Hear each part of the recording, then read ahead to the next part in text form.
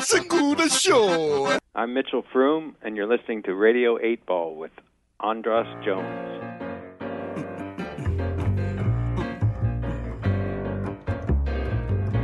Radio 8 Ball, give us a shake. We're here in the studio, tempting fate, putting questions to the songs which we will randomly select. Here with the help of our friend Synchronicity. And now it's time for the Radio 8 Ball Show.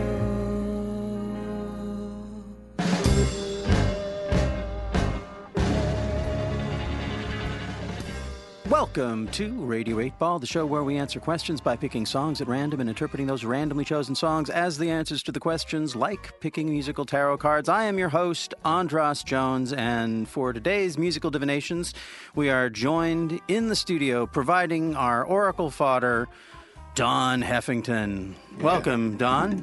Yeah, thank you. It's great to have you here in the realm of the pop oracle. And who have you brought with you to accompany you? We got Dominic Genova on upright bass. Dominic Genova. Welcome to Radio 8 Ball, Dominic. Thank you.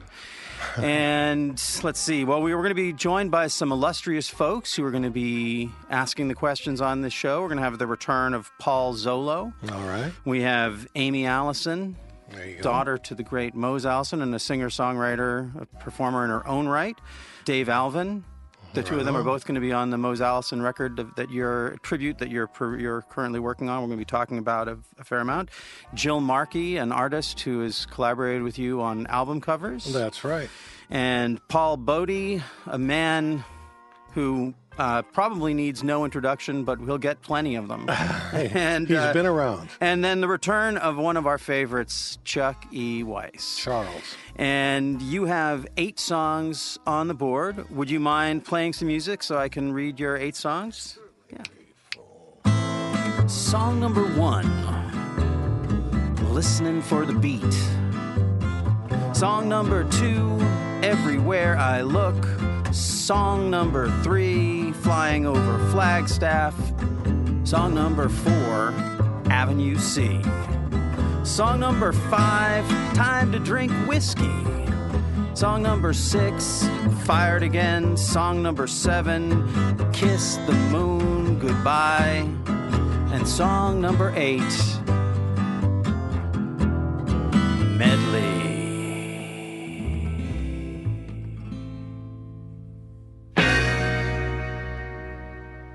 And those are the 8 songs that are going to be the oracle fodder for our musical divinations. And as those who, you know what? We didn't even do this. We need to have you write down your question, Don. Would you mind writing down your question for us? I'll write it down. You got a pen right there? Yeah. Yeah. There you go. Okay. Simple enough. Cool. Now I'm not going to look at it. So, now, as if we didn't just stop the tape and start it up, here we have Don Heffington's question, and for the paper fetishists who will tune in to hear this part of the show, we've got this saved up right here. We will open that at the end of the show. That will be answered by the last song on the board. Throughout the show, we're going to get the questions from the guests we mentioned before, and the first question, as always, comes from the host, and fans of the show will know that my questions tend to, I used to say that they drive the show into the ditch, but then I realized that uncomfortable questions are just as much the fodder for the oracle as great songs. They sort of go together. And so my question has to do with something that I've been encountering a lot.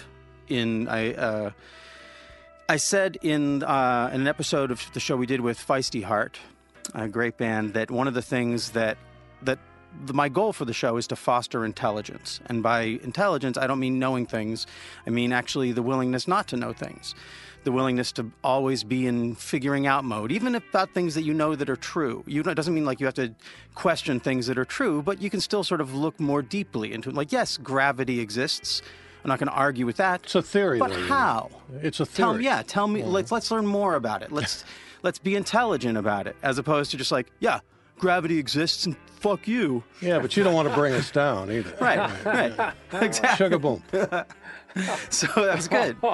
So I am constantly, I think we all are, encountering things, especially in the world in which we live right now, where we're told things that are just not true as if they are, and then expected to believe them and take them as if they're true. And while that's frustrating when it comes from people you don't agree with, obviously there are politicians and people who are out there saying just completely inane things and telling us that they're true, and we know they're not, and that's terrifying. But one of the things that really gets stuck in my craw is when people who are maybe closer to me, people who live in my town or travel in the same scene that I do, who are on the same side of the political spectrum as I am, who then come at me with statements that are full of cognitive dissonance. And one of the big ones that I feel like I'm going to be I navigated for the last 4 years, and I'm going to be navigating for the next 4 years, is this idea about third-party voters. People are so angry at third-party voters, and they say third-party voters as if third-party voters are the reason that we have Donald Trump. And they'll say this to people who are third-party voters in states like California or New York or Massachusetts or Washington or Oregon, most of the places where I play or where I live in Washington, and all the people most people I talk to. And we'll have people who are just like screaming at a third-party voter from California, "You're the reason that Donald Trump is elected." And there's just... All right.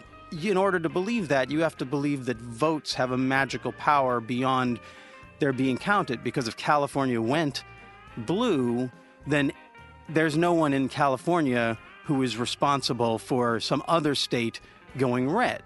No, it's a moot question. It's shouted at, like, it feels like it's so divisive, and it makes my head hurt, and I don't know how to, and I don't want to have to argue with my friends. And I especially don't want those arguments to become so heated that we don't trust each other anymore, that we aren't united as in our true social network. So what I'm looking for from the Pop Oracle, I'm looking for some guidance, particularly in how to address this one question, because I feel like it's such a big one. There's so many people who, again, are close to my side politically, who say a lot, who are very, very angry at third-party voters. Not talking so much about interstate cross-check or about other things that are systematic that you could address, but blaming individuals and blaming their neighbors for something their neighbors couldn't have anything to do with. And I think that's really, really negative and dangerous. And I want to address it in a way that doesn't make things hotter and more dangerous, that maybe just makes people see, well, yeah, that's math. Like, we're not arguing about a philosophical thing. It's just, we can't, there's, if you were in Michigan. Well, they probably are arguing about a philosophical thing, though, right? Yeah, but again, if it's a philosophical. That bothers them. Yeah, but then it's sort of like saying, if you didn't believe enough, if you only believed enough, we would have had a different outcome. Right. And it's sort of, it's magical thinking. It's the same kind of thinking that denies science. And I just feel like that's the other side's business. Our side's business is in math and science and reality. So, okay. I thought a lot about actually saying the names of some of the people who I'm having these arguments with, but I won't say that this is intelligence. This is some hard-won wisdom, I think, that I haven't. I just want to pat myself on the back, because otherwise I might say it later. So I need to get that out of the way. Now I can't. I've burned my bridge. I can't mention their names. So now, to engage the Pop Oracle, Marshall Thompson. By the way, Marshall Thompson from Radio 8 Band, he's back in the house after a sojourn away. Would you like to give me the Radio 8 Ball Wheel of 8 music? Okay, so now to engage the Pop Oracle, I'm going to spin the Wheel of 8. Na, na, na, na, na, Wheel of 8.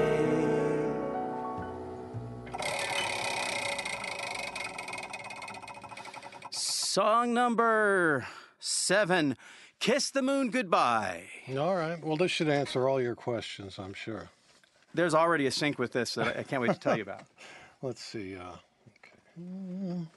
Okay, should I mention who wrote this song with me? Or Yeah, anything? Okay, I wrote this with Ann Harvey a long time ago. She's gone but not forgotten. And so we wrote this together back in the day. 1, 2, 3, 2, 2.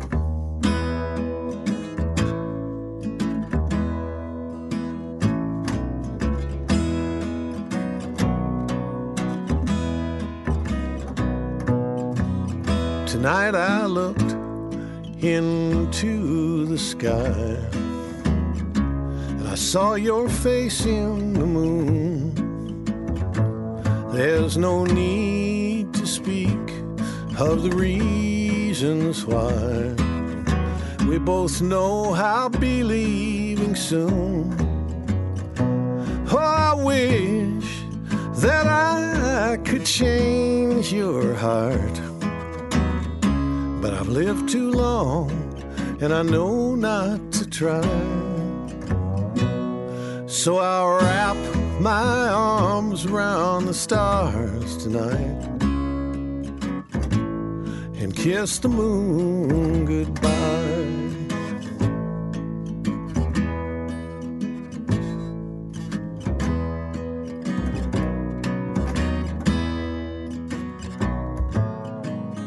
Last night I heard a church bell ring for the souls who've never been free. Like a song I always knew you'd sing, but the words were never for me.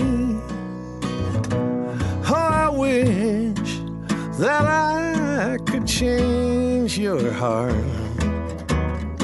but I've lived too long, and I know not to try. So I'll wrap my arms around the stars tonight and kiss the moon goodbye.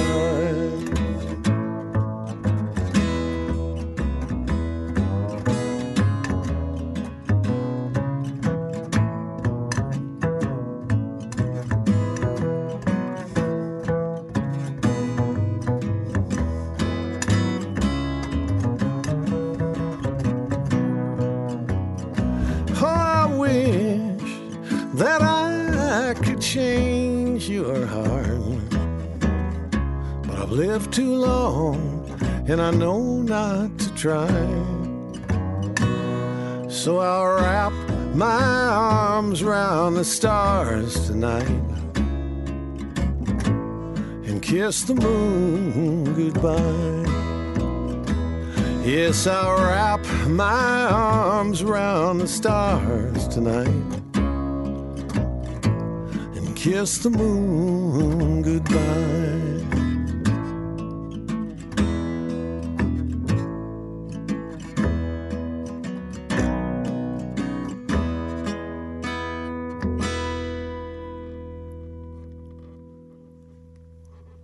Beautiful. Beautiful. Well, we got through that one. Kiss the moon goodbye. So that was the answer to my question, looking for how to navigate the situation when someone comes at me with something that I feel like is contrary to facts, and it's kiss it off, man. Kiss it off. Yeah, there's what you gonna do, man? People are people. You can't change them. Yeah, well, they ain't getting any better. So, well, tell us a little bit about the background of that song. Background of that song. My friend Ann Harvey was working on that song, and I said, I love that song. Finish it up, and said, why don't you finish it? And I said, I don't know why she said that, but I said, okay. So I finished it up, changed the melody a bit, I changed the chorus, did this and that to it, added a verse. And, which was your verse? Last night I heard a church bell ring was specifically mine. There's other little changes in there. Now, I forgive me if some songwriters get bummed when you notice hints of other songwriters in their stuff, and some people. So forgive me if this is, but. Last night I heard a church bell ring. That reminds me, isn't there a Dylan? It reminds me of a Dylan line. And I know you've worked with Dylan, so I was wondering if that was like a conscious. He never mentioned it to me. I don't know. I think it's like something off of "Oh Mercy," maybe. But... I don't know. Ring them bells? I think last night I heard a church. That's bell a stretch, but yeah. Maybe it was on. It might have been on "Man in the Dark." in the. I don't know. I don't Black know that Coat. record that Anyway, well.